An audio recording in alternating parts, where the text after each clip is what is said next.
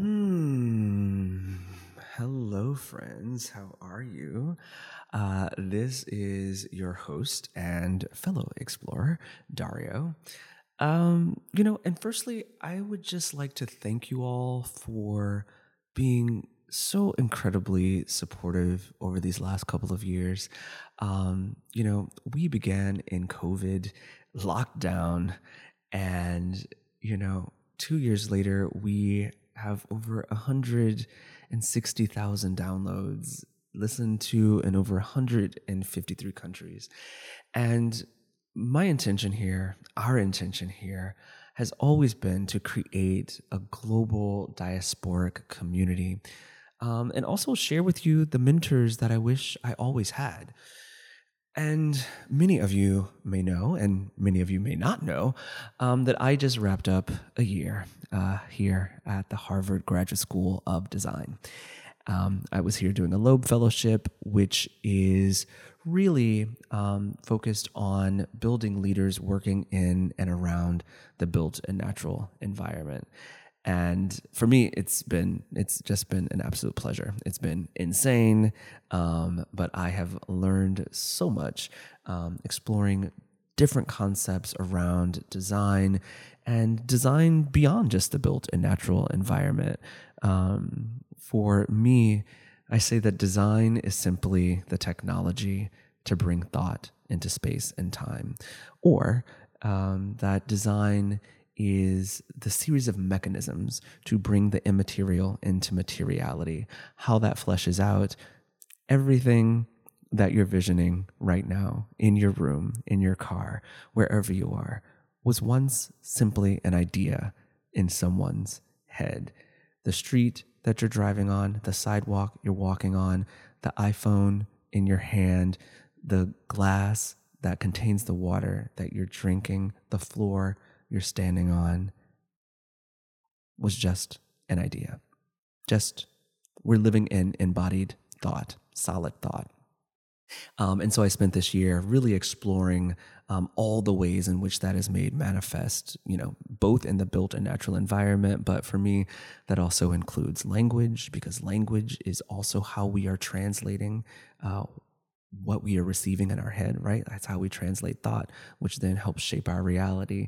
But then also social constructs. What does it mean to be a man? What does it mean to be a woman? What does it mean to be American, gay, straight, black, Asian, white, right? These are all pre-existing design constructs that were, designed before we got here, but not designed with us in mind. And I find so many of our frustrations in life is a type of reconciliation with this outer shell, right? This outer design concept that may not map onto our own essence or our own lived experience. Anyway, I will not take you down that road, just to say that's where I've been. But I'm back, and so much is changing. Or perhaps going back to where they were, kind of like in the spirit of Sankofa, which is an Akan word from a tribe in Ghana that literally, or I should say loosely, translates to go back and fetch it, meaning you have to look back, right, in order to move forward. And that's where we are here at the Institute of Black Imagination. I mean, many believe that we are a podcast, which we are. That is a part. But this project actually began as a collection of books that I inherited from the late, great multi-hyphenate artist, Jeffrey Holder. He was a sculptor, a painter, dancer, singer, choreographer, costume designer, fashion designer, an actor.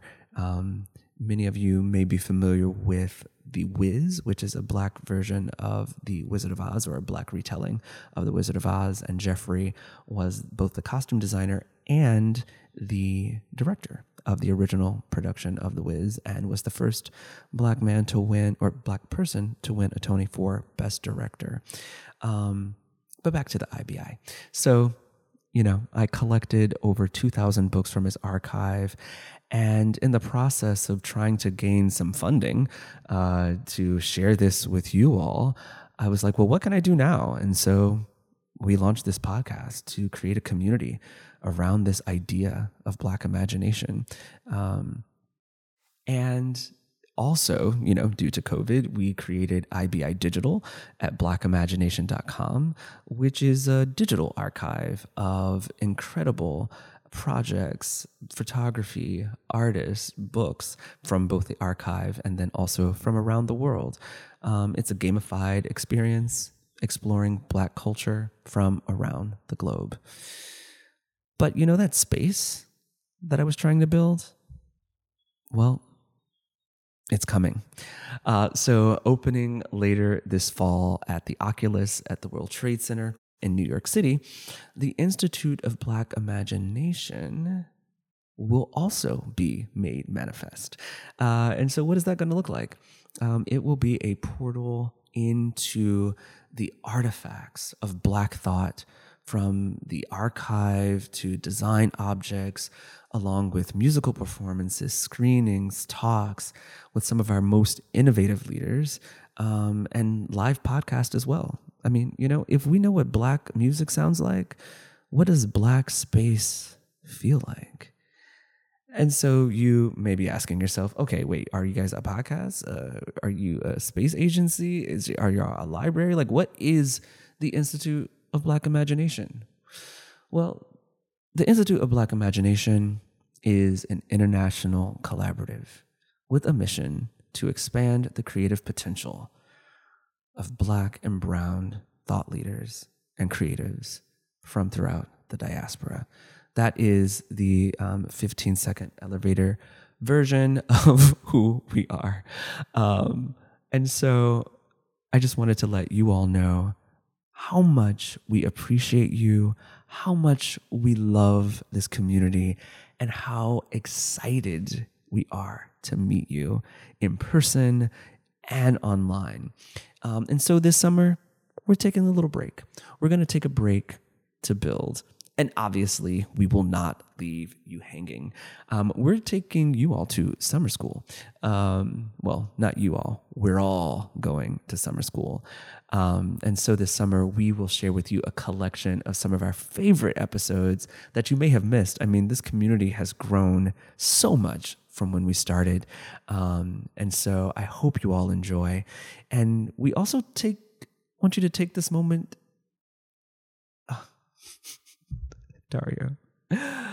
We also want to take this moment to invite you to join us here at the Institute of Black Imagination. Sign up for our newsletter, check out the YouTube channel, go explore blackimagination.com, and please come join us at the Oculus this fall.